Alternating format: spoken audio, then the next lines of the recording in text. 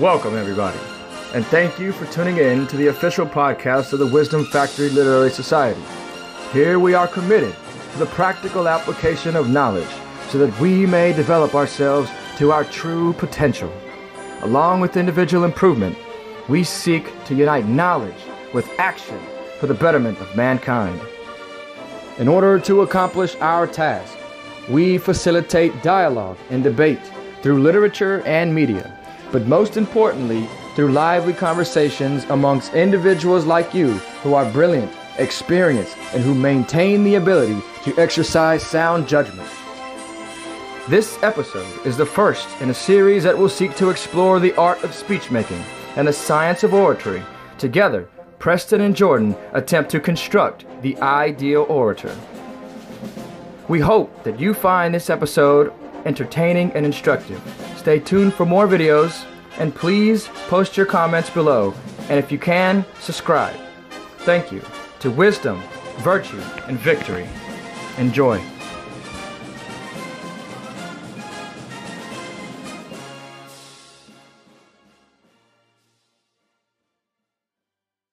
Welcome, ladies and gentlemen. This is a podcast test for the Wisdom Factory Literary Society. And today I am with Preston Nieves, and we are executing an inquiry into the making of an orator. So basically, Preston, we understand that there's a significance in the orator, the speaker, the person who goes before society and tells them, the State of the Union, or gives them a new vision and sort of talks to the nation as a whole, because a speech is really the only way that you can reach the whole nation. It's been done since ancient times, and it's just a linchpin of government, of all governments, and it's something that not only helps you at the national level, but it can help you at any level, professionally or in class, with your assignments.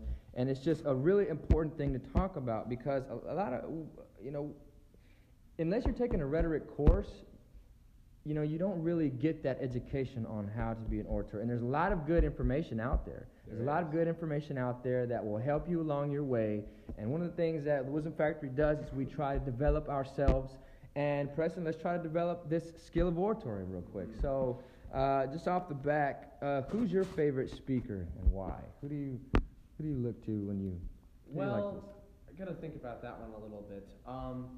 I would say, can I have two? Because You can have 12, Preston. Okay. Because I'm going to say I have two, and one's not going to be politically correct, and I will preface this by saying obviously I hate the message of the non-politically correct one, the one who, and I'll talk about him second, because I want to lead with something that's going to be familiar to a lot of people. So the first speaker that I really say that I would like is Martin Luther King Jr. That he was one of my favorites, and one of the reasons is because he had emotion, but he was able to do that without losing the logical aspect. That what happened, he went up there, he made a lot of good metaphors, he spoke in a manner, in a style that was easy to follow, that conveyed that he really cared about the issue. He was able to get in depth enough where you understood what he was saying, but at the same time, he didn't lose you, and he knew how to just, speak just as long and just as in detail. And that overall, when you listen to an MLK speech, it's something, it's empowering, that he makes you want to see change. Now, the second person that I would say I like, and once again, I need to emphasize this, because there's people who will get mad when I say this. I like the speaking style, not the message.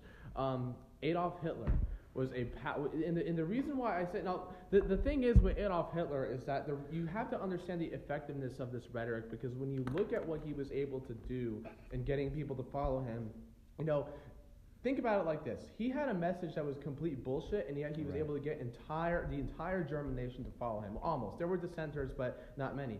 Why is that? Well, because Hitler, he was somebody who, when you listen to how powerful his speeches were, that when how he was able to appeal to such a wide range of emotions, he was able to get people fired up and to care about a cause. That with that power and with that style that he had, being able to kind of ignite a spark inside of people, those rhetorical strategies were extremely effective. And it's and that when you listen to that speaking style, there are things as much as we might not want to talk about this historical figure, Yes. there are things Yes. that can be learned from his speaking I style. think that's exactly the point. Now, I don't want the listeners to be scared. Oh, he said Adolf Hitler, so you're triggered already. Now, I want you to pay attention. This is an intellectual debate, and what Preston has noticed and discovered is an important part of oratory. Is that Hitler, whether you like him or not, he was effective.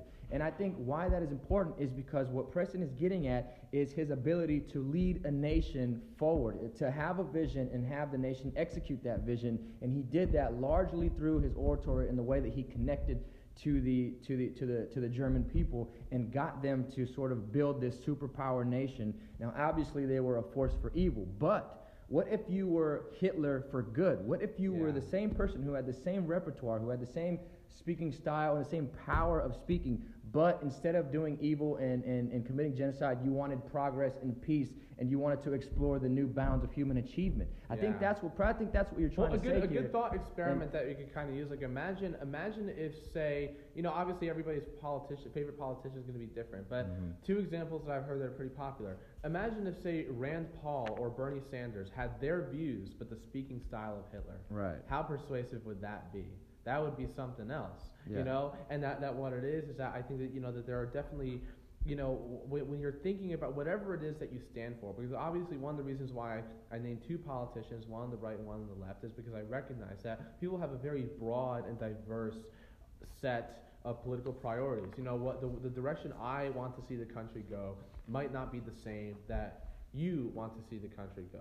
Right. But regardless of what happens, I think if you want to have an effective movement, and if you want to make sure that movement ultimately leads in the direction that's good, that your interests actually get achieved, that people actually support you, that you don't hit a bunch of brick walls in opposition, that the way to do that is that you have to communicate to people in a way that, that the message reaches them and that the message inspires them. Now, when you talk about Martin Luther King and Hitler and what they did, there was actually something that's very similar to both of them.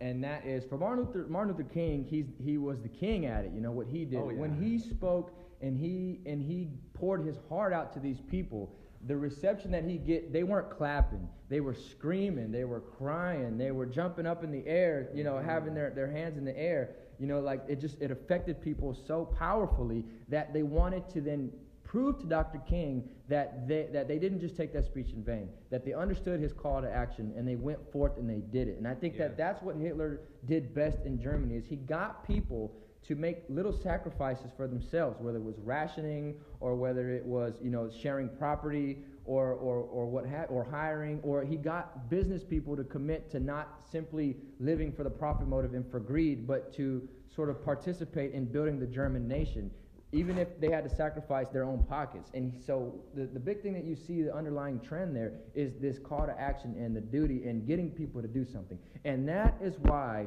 oratory is important. So now I just want to go ahead, now that we sort of have a baseline of why this should be explored, let's go ahead and explore and do this little mental exercise that we've thought up that we think is the best way to sort of help your average student, your average listener, whoever it might be, hearing this right now, to sort of incorporate these things into their life and become a more effective speaker. And that is, what me and Preston are going to try to do is construct an orator. So it's like if you had a game and you were able to create your own character and you had all their attributes, whether it would be, intellect, whether it would be wisdom, or whether it would be compassion, or whether it would be, their beauty, or how tall they are, or how do they look, their presence, their energy, their charisma. How would you construct the perfect orator? And I think the first question that we have to ask ourselves, Preston, is, are orators born or are they made? Are there some people who just have a natural ability to be able to captivate people with their words? Or is this something that you could sort of develop? But if you don't have, like if you have a lisp, or if you just don't have a powerful voice, or if you just don't have those hawk eyes, there are a lot of things that you're born with. People in the NBA, they're born tall, they're born good, they're born, like with a capability to be athletic. There's a lot of areas where you have to have a certain level of natural gift. So is that true, or do you see that this is more something that anybody can develop? Well, I would definitely say that, well, first of all, I'm going to kind of go from simple to complicated, because I think that there is definitely a more complex answer to this that's a little bit more definitive and more conclusive. But to put it simply, I would say, that, first of all, that it is a little bit of both. And what I'm going to get into is, I think, the degree of which is more important. It is a little bit of both. Now, obviously, there are some people who just innately seem to have a talent, for speaking. Like, there's a lot of people I've met who are like that. Some people have said that about me because, like, from a very early age, I love to talk, and I, would get people fired up with some of the stuff I said. So I do definitely think that there is a component. But when you look at some of these rhetorical strategies we have in front of us, things like invention, arrangement, style, memory, that there definitely are some techniques that, whether you're a good or bad speaker to start with, you can use to improve yourself, to be a little bit more persuasive. And right. I have some firsthand experience with that. Like when I was competing in congressional debate in high school, that I went from mediocre to good because I adopted a new structure for my speeches, and it was something that helped me with the judges in those rounds and stuff like that. But now to get into a little bit more deeper analysis, like I think that, now we've sort of dissolved this notion of it being an absolute question. I think there's definitely degrees because, right. I definitely think that people are born more so than made. Obviously, they're both factors, but I think that, when you have, a lot of times when you have a good speaker, it's that their brain is wired in such a way that these strategies come easily to them. Either they just do it naturally or they can learn them very, very easily. Whereas not a lot of people necessarily are like that. And that, what it is, I think that great speakers are definitely born because, similar to how people have different talents, like, how Einstein, he was born with these talents at math and science. Right. How Socrates and Plato were born with great intelligence. Like, how you have, how basketball players, people in the NBA, they're born tall. That people have certain talents, and I think that speaking is just one of those talents that certain people have. And while anybody can become a better speaker than they were before, when we're talking about truly great speakers, it's almost universally people who are talented at speaking, people who are sort of born for it, and that they might have used certain educational aspects to take their speaking to the next level. On that point, I think the best formula for this to note is that we're not saying that anybody can't become a good speaker. We're just saying that good speakers, some people are born good speakers. But if you incorporated these elements or this little instruction that me and Preston are going to explore, a good speaker who does these practices can become a great speaker. Versus a good speaker who doesn't do these will just become a good speaker, and a bad speaker who incorporates these styles can become a good speaker. Exactly. So you can sort of level up from wherever you are. You can improve. It's just your base level for improvement and might be sort of fixed. But even if that's the case, there are instances where, whether through sheer will or through sheer determination, that you can overcome even the most seamlessly unlimited obstacles. Now, there was a case where the best Greek orator of ancient Greece was Demosthenes. Okay, now he was the person that he saw that King Philip of Macedon was coming to give battle to them. He saw King Macedon conquering Thebes and areas around Greece, and the Greek people didn't want to do nothing. They didn't want to fight. They were scared. So he was the one who sort of got them to organize and then put up infantry and build a navy and got them to defend their country. Now, a lot of people don't know that Demosthenes was born with a speech impediment. He was born with a limited range of skills that we would call that are natural skills, but he was so determined that he took upon himself like a 1 year where he went to the woods. He went to a cave, right? He went to a cave. He wanted to sort of work on becoming a better orator, and he didn't do anything else. He was in this cave, and every day he would try to practice speaking, and because he had a speech impediment, he put rocks in his mouth. So he tried to train his style of speaking. You can do the same thing by putting a pen in your mouth. You put a pen, you talk like this a little bit. And you do that, and so there are ways to overcome even natural obstacles, like Demosthenes did when he did this. And because he spent so much intensive training on becoming a better orator, he was able to even overcome orators with natural gift and who had worked at it just through because he just wasn't going to let this get him down, and that he wanted to make sure that he was the best. Now, another thing that I can say is if you do have something like where you just simply can't speak, or if there's something like that, then there are alternatives. You can still write. And I think a lot of the things that apply to the orator applies to the writer. Yes. So I would advise you to explore that area. But the majority of people that we're talking about, they have a good baseline. You know, they're able to speak. They're coherent. They they have, you know, the intellect to incorporate many of these styles and become great in their craft of speaking. Well, and one thing I'll kind of tack on to that is that, and that's why really, you know, my initial answer was as a combination of both, because while I do agree that it's more, you know, natural talent than you know these techniques, that obviously they both feed into one another, and that one can overcome the other if it's to a sufficient degree. You know, that you could have somebody who never ever practices speaking or thinks about any of these techniques who's good if they're just naturally an amazing speaker, whereas, you know, with the example you just gave, it can also be the opposite, that, you know, that one in a massive degree can compensate for the other, and you know, and that's similar to how a lot of natural talent can overcome someone not paying attention to rhetorical techniques. That somebody who practices rhetorical techniques endlessly can definitely overcome certain natural limitations, and that I think that, you know, it's important to not just look at this as only from a perspective of the extremes. That obviously in both natural talent and in how hard you work at it, that there's a range of things, and that, you know, that anybody can improve or be a better speaker than they were before, and that, you know, when you work really hard at it, or maybe if your natural difficulties were only slight, or, you know, you spend a lot of time when you're practicing, you know, that kind of stuff, there are definitely ways around it. You know, I think that when we're talking about characteristics and which of the two approaches are, you know, is more effective in developing a great speaker, it really has to do, I think, you know, with how easy it is to overcome, where people start, you know, how likely are you to get success, how much do you need to work to get to that, right. You know, because somebody who's a naturally great speaker could probably get to that point easily, whereas when you start with a speech impediment, it takes lots of practice to become someone like that. All right, Preston, so I think that we've sort of laid that down. I think we solved that problem of whether this is, you know, innate or whether someone can improve. And I would urge anybody who's listening to this to try to seek to improve, regardless of what we say. The goal is to always try to improve yourself. So with that note, Preston, we have here, you know, the 5 canons of rhetoric, and we don't have to stick to this, but when we're building our orator, one of the main things that he has to be able to do is he has to be able to do the most easy step, which is, well, not the easiest step, but the most obvious step, which is, what do I say? What do I say? How do I come up with the words? That process is called invention, and that is like before a Supreme Court justice, you know, gives his speech, he has to be able to take in all the arguments and he has to bring it together and then and you know, filter that through his own reasoning, and then, you know, sort of come up with something that's, you know, that sort of is a result of that process. And so, what process do you go through when you invent? For me, you know, there's people who they can just do it right there, and they just type, you know, like they just write something, or they say something and they edit it while they're speaking. And there's also people who prepare statements, who just have bullet points in their head that they want to say, and then they just go through the structure and do it that way.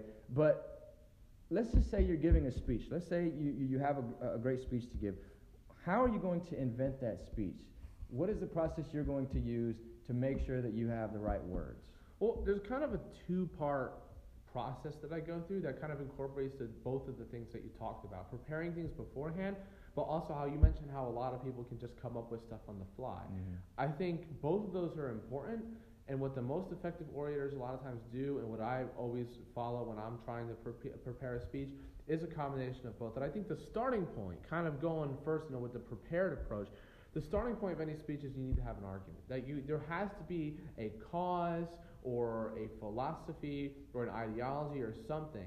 You know, it can be broad or specific, a goal that you want to achieve. You know, that there sort of has to be an objective for the speech, right. And you have to have in your head the argument behind it. Now, the reason why I talk about how it's also important to adapt, and the reason why I say that both parts of those are equally valid, and I use half and half when I'm developing speeches, is because when you're in front of an audience, to communicate effectively, you need to be able to read that audience. There have been times where I've been speaking to a group of people, who the way they reacted to certain rhetoric, the group of people that the groups that they came from might have been a little bit different than I expected.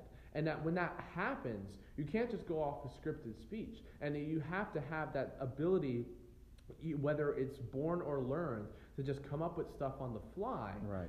in order to be able to satisfy different interests or to kind of move along with the moods of the crowd, because a lot of speaking is about emotion, and that, in order to have an argument that ties into that well, you have to be able to kind of partner those two things together, and that you need to read the crowd. But reading the crowd and understanding how people feel, Right. observing how different rhetorical strategies are reacted to, that's something that's done in the moment. Those things are well, true, and valid, Preston, and I think that anybody has to be able to, have those two components. But what I want to really get at is not the sort of while you're speaking and how you handle the speed bumps of speaking, of being in an actual real-time environment, of where things are changing and there's a lot of noise, of all kinds that you have to deal with.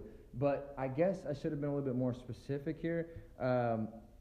When I say invention, I mean coming up, and you did touch on this by having an objective and having a mission and having a reason and having an argument. But I guess what I'm trying to get at is here, not the actual speech, but writing the speech. So this is like pre-speaking, like, because when you're speaking, that's the actual, that you're actually doing the speaking. But I mean, like, how you write the speech, like what process do you have when you're actually writing a speech? This actually doesn't even fall under speaking, but obviously you're going to have to speak what you're writing. Yeah. So it's an important step that you can't be neglected. Yeah. And so is there anything that you noticed that helps that process of actually writing the speech? Well, one thing that definitely helps for me is, kind of going off what I had said towards the beginning. First of all, that when you want to make sure you have strong arguments, you want to get your evidence together. You want to get together what it is that you want to say. Like I said, what your objective is. Another thing that helps is you definitely want to try to anticipate things. Like, you want to think about counter arguments. And that after you do your research and you have your argument together, you really have to think about, how am I going to say this in a way that's going to be well received, and that people aren't just going to immediately dismiss that. And that thinking about some of the other side, that can help you strengthen your argument sometimes. When you're trying to develop what your message is going to be, you really have to make sure that it's airtight. You really have to make sure that what you're saying makes sense, and that what you're saying is not just relying on false assumptions. And that, when you're trying to put these ideas together, the first step is making sure that you have something that's sound. That it has to be, the analogy that I would use is like, building the foundation. Like, the foundation of your speech is what you're saying. Nothing else matters if you don't have anything to say or if you don't know what you're saying. You have to know what you're saying first. And that step requires, getting together arguments that make sense, that are strong, that you can present, that are relevant to the topic that you have chosen to speak about, etc. Okay, yeah. I would say that, a couple important things here are, when you're giving a speech, you have to know what it's for. So, most speeches are to persuade, to sort of advocate for a course of action, while others are just simply informal. And for both of those, you still need to do the same thing, which you sort of touched on, which I just want to sort of highlight a little bit, is information. So you never want to go into a speaking situation where you haven't done your homework and actually researched the topic that you're speaking on, or sort of done the intensive, work that it takes to actually acquire the knowledge to know exactly what you're talking about, and to sound confident and have that conviction that this is true. You have the evidence to back it up. You've done all of your homework. You've taken in all the information and you processed it, and you're giving it in either an argumentative form or an informative form. And the second thing, that once you have that information, that you need to do is be cognizant of your audience, and that is, if your audience is college educated, or if they're they're students, or if they're old people, or if they're of a certain demographic background, then you want to make sure that you're catering your speech to them in any way that you can. Like, like if you're in Idaho State University, you want to give a reference to something that has to do with Idaho State, Yeah. That sort of, those little tricks and tips in your inventions can help, give you the ear of that reader. And also, when you're inventing, you always want to have like a toolbox of things, like quotes, quotes that you want to throw in there, or stories that you might want to put in there to sort of highlight your point, or just general lessons, general maxims that are true in any case, and sort of have a toolbox that you can put in there in your invention. Now, obviously, there's so many things that go into this invention process, but this is the most creative part, to me, of the whole thing. And it's like you're creating from nothing, basically. To me, it's the most interesting part, and that invention is so special. But I think if you follow these little things that me and Preston highlighted, and then you also, just come up with some things in your own, invention. I mean, we could talk about, forever. And one just last thing I was going to say, and this kind of just came to mind. One other thing I think is very important, because you mentioned the creative aspect. I think that's really important. You have to be unique. That no matter how well you apply some of these other things we're about to talk about, people are less likely to be interested in something they've heard before. If you sound just like everyone else, even if you present it better than anyone did, people are not going to want to listen to you. When you're in this invention stage, when you're thinking about what you want to say, it's important. You got to think about, what do I have to offer that's new? And it could be, if it's informative, it could be some new facts that you've discovered. If it's persuasive, it could be a new perspective or a new philosophy. It could even be a combination of both, because you might have a speech that has elements of both. But regardless, you really want to get that creativity going, because it helps you be unique. That uniqueness is very important. People like to hear things that are new. People like to hear something that they haven't heard before, and that you as a speaker want to make sure that you're standing out and that you're bringing something to the table that other speakers simply cannot when it comes to your idea. And I think a lot of people hear that and they get a little bit, troubled and concerned that, oh, I'm not creative, or, oh, how can I be unique, because I just want to, be like somebody else, or they did it, why can't I just do it like them? But I think that a lot of people need to realize that they have the ability to be unique, because everyone is unique. Yeah. Every person has their own experiences. Everyone has their own, understanding of the world, and that is what you should tap into when Preston says being, unique and sort of having your own style. Is that you should tap into your sort of uniqueness as a person, and one way that you can do that is incorporate your emotions into your speech. Now, you don't want to do this to a fault. There's obviously a balance that you have to strike here. But one thing that I hear that how they generally put it is speaking from the heart. So when you speak from the heart, when you tap into that heart, how do you feel about this issue? Not only at an intellectual aspect, but from the heart. How does this issue affect you? And the best speakers that I see, they speak from the heart. They construct their arguments from the heart. It isn't just syllogisms and logic the whole time. There's a heart component. So I'm glad that you brought that up so we can incorporate that. But I would like to move on to sort of the next important thing that I think we're going to is let's go for arrangement here. So arrangement. Now, obviously, you want to have your attention getter. You want to have something that sort of gets the audience, like a joke or or a quote or something that just reels the audience in. It's not too serious. You don't want to just go in and say, diplomatic structure of the United States in the United Nations. You kind of want to give a brief overview or something like that. And then you got to have, your bodies and your thesis. You want to have your, just your different aspects of structure. And I think, Preston, you could knock this one out of the park here with your experience in the LBJ Debate Society. And sort of talking about what is a good structure to follow when you're giving a speech. So the first thing that I will say, kind of going off, and I'm not going to go back to invention, I just think there's something that we said that's applicable to this. That I think that a lot of times how you arrange something is going to depend on your audience a lot, and the type of speech that you're giving. Because I think that, when you're talking about the how you organize the speech, what order you present your ideas in, is it structured or is it spontaneous or somewhere in between? A lot of times it's going to depend on what specific situation. So, for example, if you're giving sort of an informal speech where, you're with friends, and then you start talking about politics, and then you get fired up, and then you go up there and you have this message, you can be a little bit looser, that you can be kind of all over the place, because if it's in an informal setting and that's what people are expecting, and if that's the style of communication that's been used, that's the style of communication that's going to appeal to that audience, and you can do that. Whereas when you get to more of a formal setting, and this kind of where the LGBTJ Debate Society stuff comes in, that's when you want to have speeches that are a lot more structured. Right. And that's when you want to make sure that how you order things is more clear. So like what we'll do in Extemp, for example, that we have an intro, so we have an attention-getting device, then we have a link, we have something that we say like why that's relevant to the topic. We explain some background information. We talk about why it's significant. Then we state the question, because in Extemp, it's a topic where you give a speech about over a question. Then you answer it, and then you give an outline. And this is something that's really important, in these type of very formal and structured speeches, that you want to give sort of a roadmap in some way of what you're going to talk about. And then in Extemp, we continue with 3 solid points, and then we end up concluding.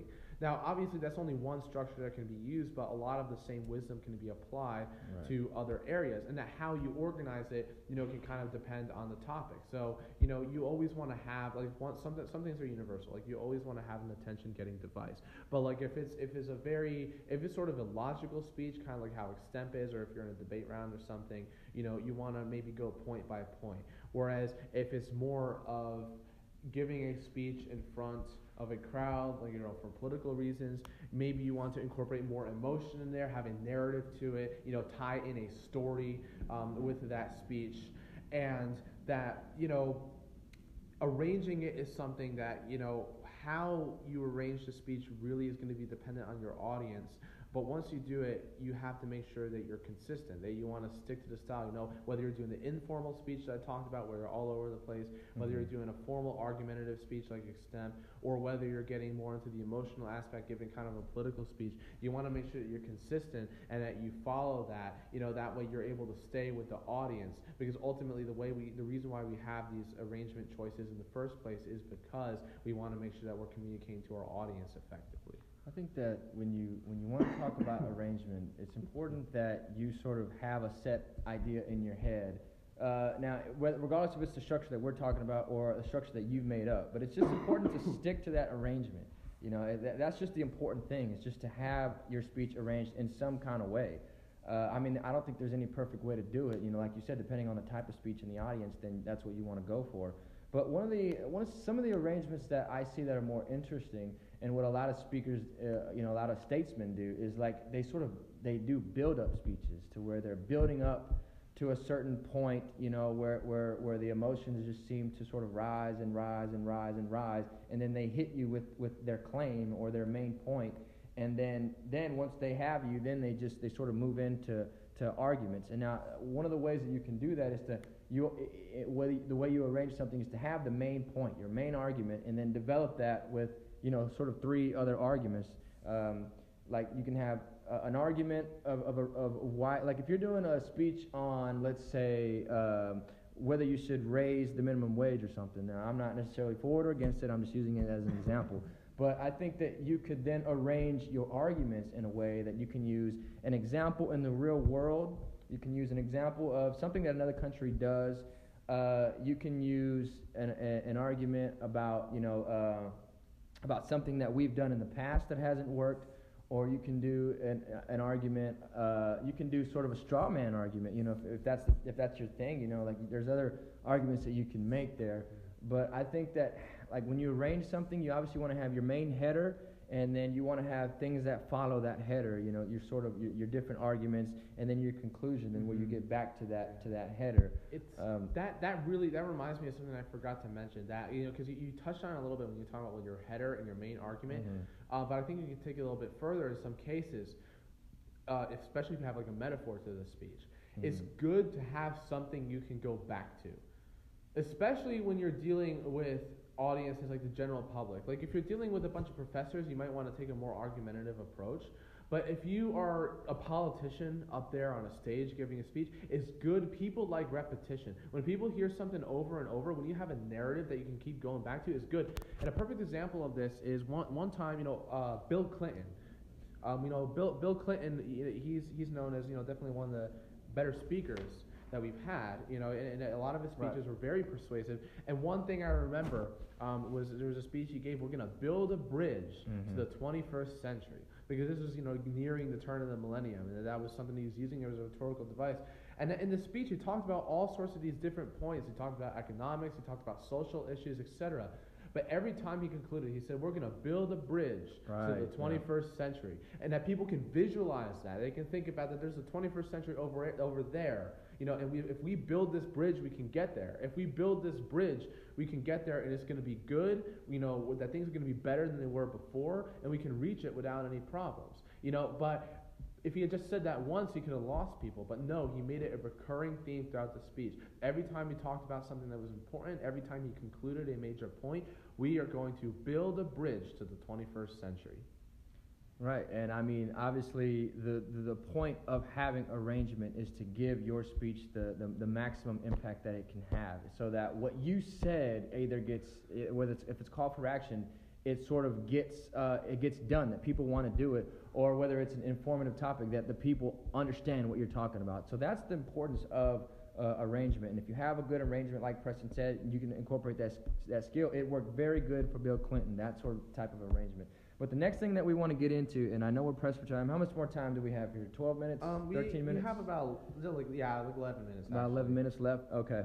And so I want to get into the most fun part of talking, and that is delivery.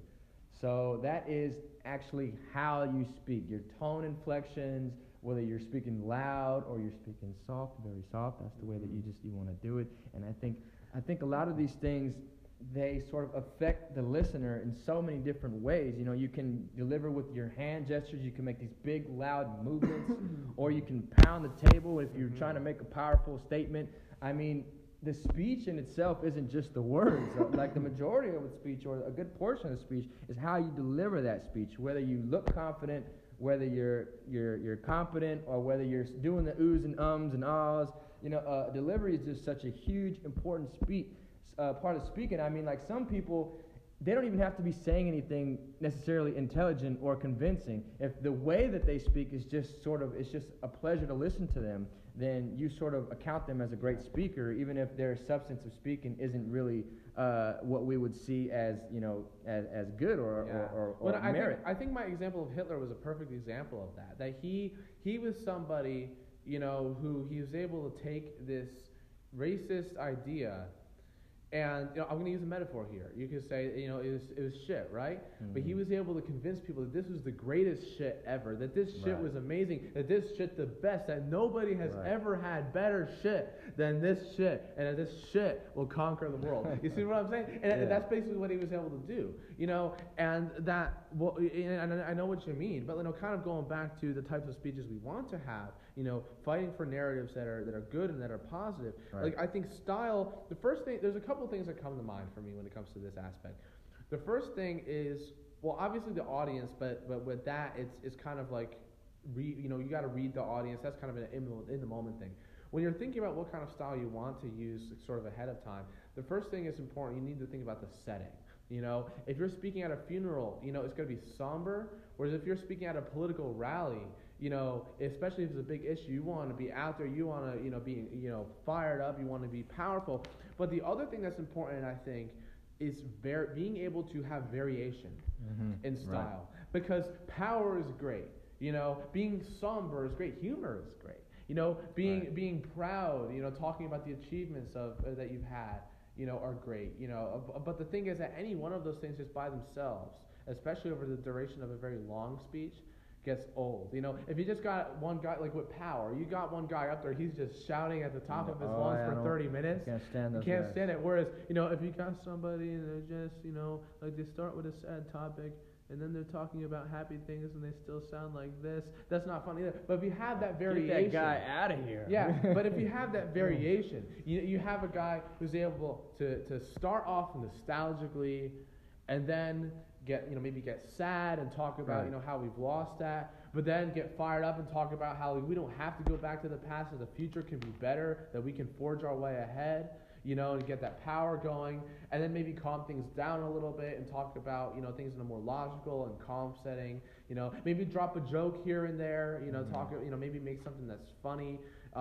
You know, having that variation is important, and it's a good way to enhance the effectiveness of the delivery of your message, because different parts of your message are going to have different styles that are better suited, you know, for each one. That, you know, you might want to emphasize things that are very, very important points, whereas you might want to calm down a little bit when you're transitioning, or you might want to seem sort of, you know, humorous or sarcastic when you're talking about what, say, maybe political opposition is saying, you know, that there's different things that you want to incorporate, and you want to reflect the different aspects of your message by varying your style. I think that's an important sort of, when you talk about, you know, the sort of tone that you're speaking, your highs and lows, and what it brings to mind is like music, you know. It's like if you can speak in a way that has rhythm. Really, the best speakers that I know, they do it. They don't talk in these long sentences, you know, these fragments where everything just doesn't seem to fit. They sort of have this perfect cadence. It's like you can almost time them, you know, like that, like a measurement, and you know what they're saying. And when they do that, like when they use long sentences, and then short sentences. It just sort of accents each other, and they just find that perfect rhythm and that perfect that balance that sort of allows them to empower their message. Now, to me, I think delivery is probably the most important, because what's a good speech if you can't deliver it? It's the most impactful part. And delivery, whether your speech is good, is determined upon the delivery, because that sort of makes the listener, understand it or disregard it. And I think that, when you're talking about delivery, the thing that you want to do is accent almost every single word that you're saying, to sort of have in your mind an idea of, like, if you're going to talk about destruction, you want to emphasize the word destruction. Or if you want to talk about the Lord and all of his might, you want to sort of focus on that word. Those sort of things are powerful. Or you can do it the opposite way, like if you want to highlight the troubles and the tribulations and the negative circumstances that always seem to follow the weak. You can do it that way. So you always have a word or the words, it could be basically every word in your sentence, but you want to make sure that if it's something that is central to that sentence or central to that idea, that you sort of emphasize that word to sort of get the best effect. You don't just sort of neglect your words, because, be nice to your words, people. That's all I'm trying to say. Well, and you think about, like, and I'm going to, one example I'm going to kind of use is, like, if you're talking about maybe a group that's oppressed and how you want to fight for their rights, for example. When you're I'll kind of give an example. Like, you think about, and I'm not saying I agree or disagree, because obviously, we're not trying to get partisan. But, like, if I'm up there and I'm advocating for immigrants' rights, like, think about this. I could say, for too long, our immigrant population has been oppressed. Right. Our government has abused its power against them. And he speaks some more, and I said, but today we rise up, like that you have those different inflections that, you're kind of going down, you kind of feel downtrodden when you're talking about the oppression, but then when you're at that no more part, you're like, no, this ends now. We will stand up to the government and we will fight for the liberties of this population. We will ensure that they are equally protected. You see that then you can have more of an upbeat narrative. You want to be sad and kind of downtrodden when you're talking about the problem, but you want to be fired up and happy when you're talking about how you're going to fix it and why the future is going to be better than the past was. Now, one of the things that seems to cut across all of these steps, Preston, is emotion, and really that's a huge part of the human experience. We're all emotional. If we hear something in a minor, pentatonic, it's going to make us feel sad. Versus if we hear some upbeat, some rock and roll music, we're going to feel energetic. It's just natural. We're susceptible to that, to a fault, even, I would say.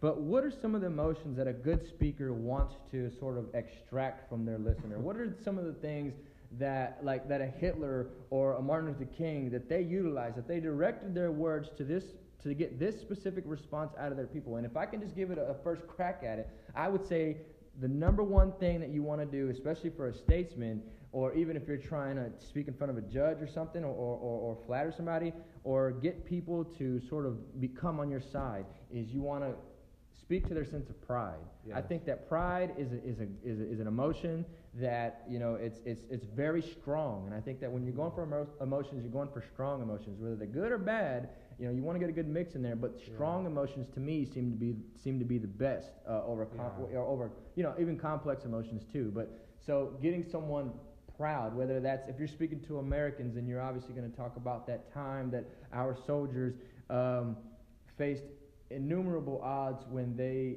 invaded the island of Iwo Jima, and that island was fortified for 3 years, and we didn't think that we were going to take it. And then finally, there's that image of the 4 U.S. Marines lifting that flag on that mountain. I mean, those sort of images sort of appeal to your pride, and and they're strong. Like me, every time I see that picture, it hits me. When I see that picture, it makes me proud to be an American. It makes you proud to be an American. Like, you see that, and you're like, damn it, our country did this. We're great. That we were able to overcome such huge obstacles, that we were able to fight and win when the odds were against us. So basically, if you can, with your words, do that same thing, create that image that is equal to the Iwo Jima picture, but you're doing it not in a photograph, you're doing it in words, then you can get that sort of response out of people, to sort of help you along your way and help you achieve the mission of your speech. Also, I think something that needs to be used, but you need to be careful in how you use it, is anger, because there is such thing as rightful indignation.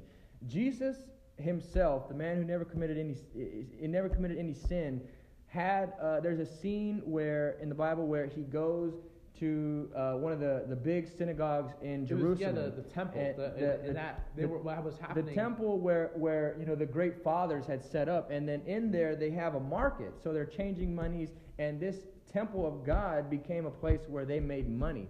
And so what did Jesus saw that he was angry, and he lifted up the tables and he threw the coins everywhere, and all the poor people came in and got all the money. But the point I'm trying to make is that anger, righteous indignation is something that's important. So if you're speaking to somebody and they're obviously clearly in the wrong, like if you're a counsel and you're talking about someone who's murdered somebody, it's okay to sort of say, this person has taken away the livelihood, the companion of my defendant, of my client. That person shouldn't be allowed in society. Are you going to let that person be available so that he might kill your companion and just build up anger and resentment towards that person?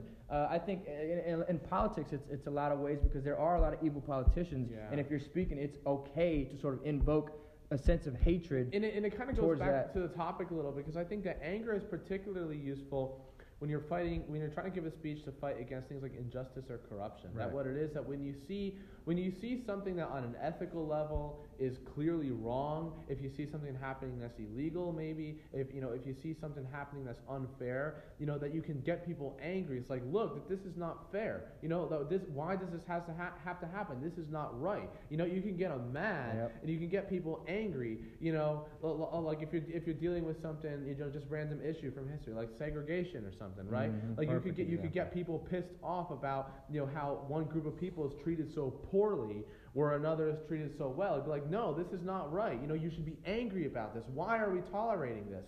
And that anger is definitely a very important tool when you're on that topic, especially, because if people are able to get angry, if people are able to be frustrated, that they say we need to do something about this injustice, then that is going to motivate them to take the type of action that's needed. Whereas if they feel complacent and they're kind of calm and mellow, they might just walk away and then go back to their lives. Right. And so the only reason why, we understand obviously that those things can be used both ways. You can get people to hate through a racist way or in a genocidal way, and that can create destruction and chaos in society. So we just want to emphasize that what we're advocating for is righteous indignation. Yeah. Well, that's why where you're mad at evil. You can't stand evil. Well, that's why you correctly point out in the beginning that anger is a tricky one, because it can be dangerous. That what it is, that anger inherently, while it can be good in some instances, like we just talked about, it's inherently an emotion that makes people willing to do things that they otherwise would not.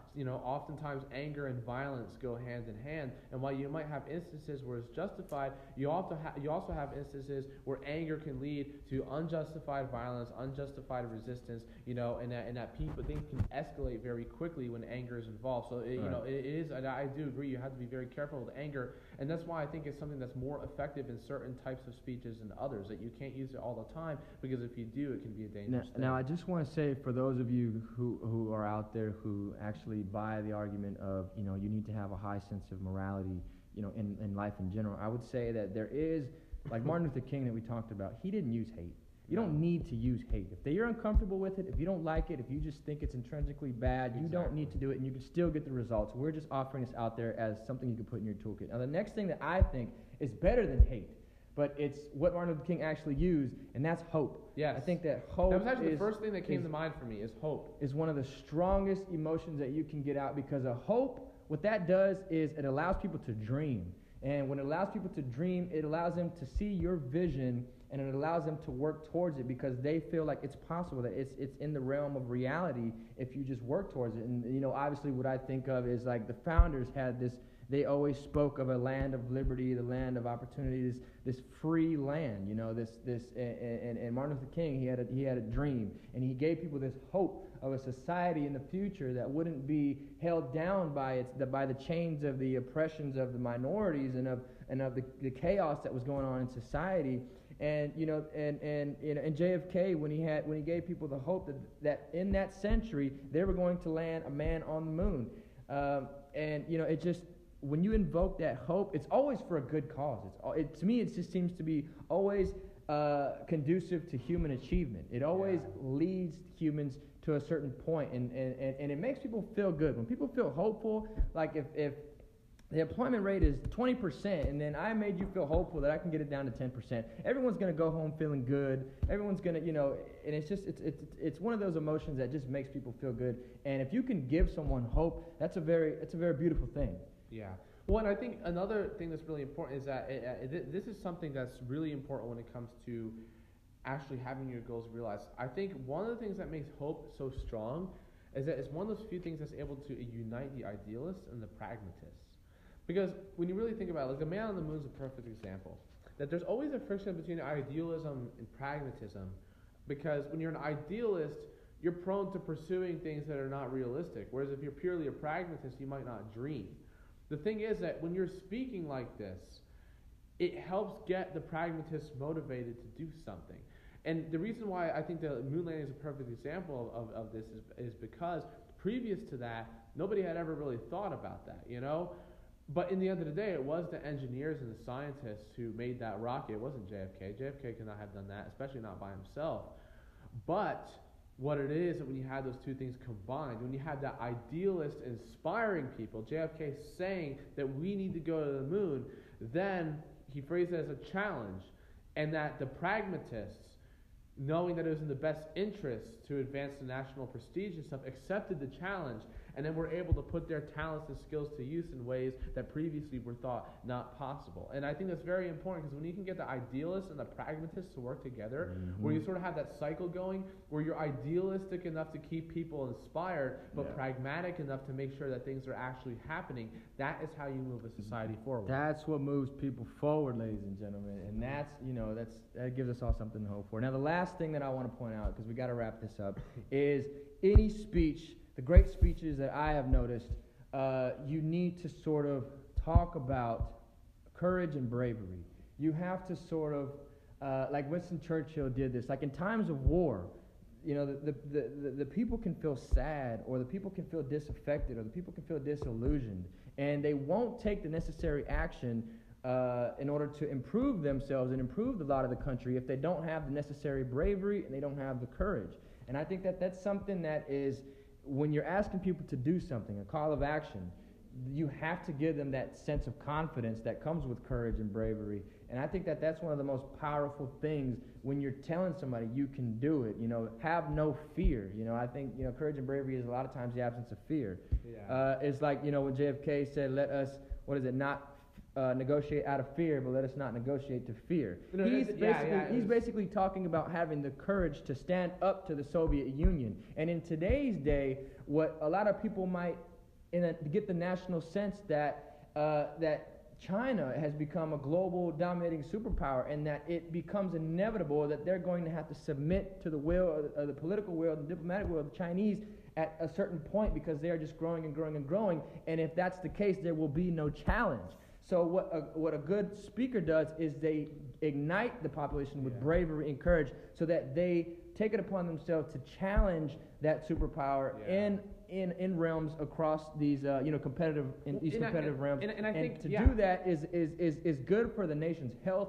It's good for the person. It's good for the speech. It's just something that is something that should be cultivated. Well, and I think that the absence of fear is something that helps us be more logical, because that quote that you just shared, we must not negotiate out of fear, however we must never fear to negotiate. That is one of my favorite quotes, and the reason for that is because it shows that fear oftentimes is the enemy of us thinking clearly, and that a lot of times with these debates, both hawks and doves have a tendency to act out of fear.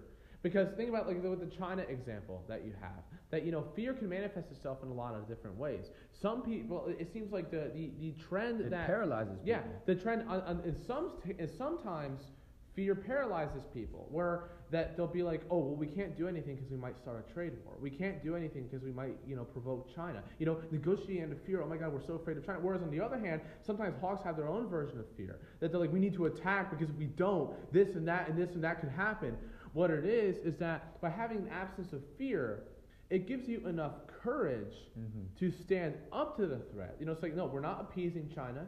You know, we're going to hold them to the same international law standards in any other country. We're going to protect our interests, but at the same time remain prudent enough not to become paranoid. That, yes, China overall is a great power competitor. I would argue that they're the most dangerous country to the United States right now. But every now and then you might have a particular interest where there is some room for cooperation, and that you can't fear to take advantage of those areas for cooperation.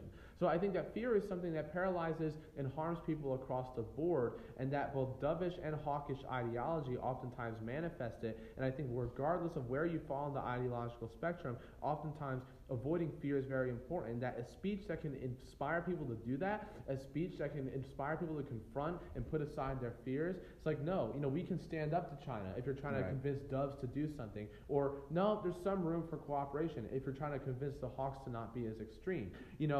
That absence of fear can get people to think clearly and produce solutions that actually work, rather than out of paranoia doing something crazy like appeasement on one hand or starting World War III on the other. And a lot of times where courage and bravery come into a central play is that where you're advocating for something that has long odds or that seems like it's not possible. I mean, you can just imagine the courage that it would take an abolitionist to have, in the early 18th century, 19th century, that you're going against long odds.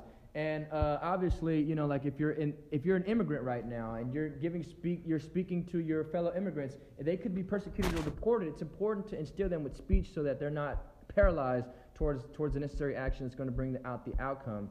And obviously, if you're going into battle, that general has to give his troops the courage so that they fight, so that they can take that hill, so that they can take that battle, so that they can take that region and win the war.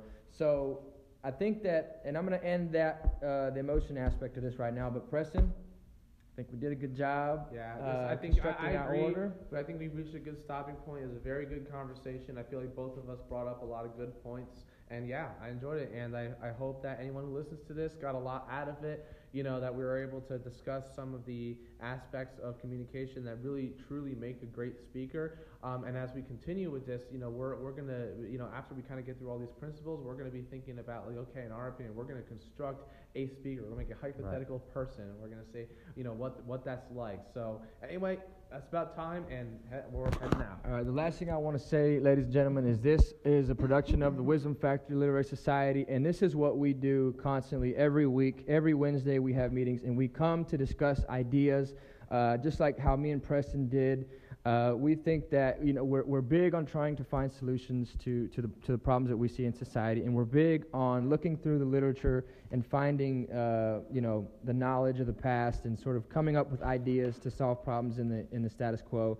But what else could you say about the Wisdom Factory real quick? What are some of the things that we try to do here, Preston? Well, I think really the core objective of the Wisdom Factory is just trying to advance the human condition through the discovery of truth and the development of knowledge. That basically what we want to do and what we are doing is we're trying to make sure that we have an openness about these ideas, and we're discussing them, that we're having debates and discussions to make sure that we are able to develop things and develop ideas that make humankind, as a whole, make our country, our communities a better place. That we want to strive forward, and we want to make sure that we're tackling some of these issues and challenges in ways that are productive, that produce good solutions, that lead to the discovery of truth, and that leave everybody better off than they were before. Exactly, and I like the way you said that, leave everybody off the way that they were before. And also, one of the big things that we do is that, and then the next component is self-development.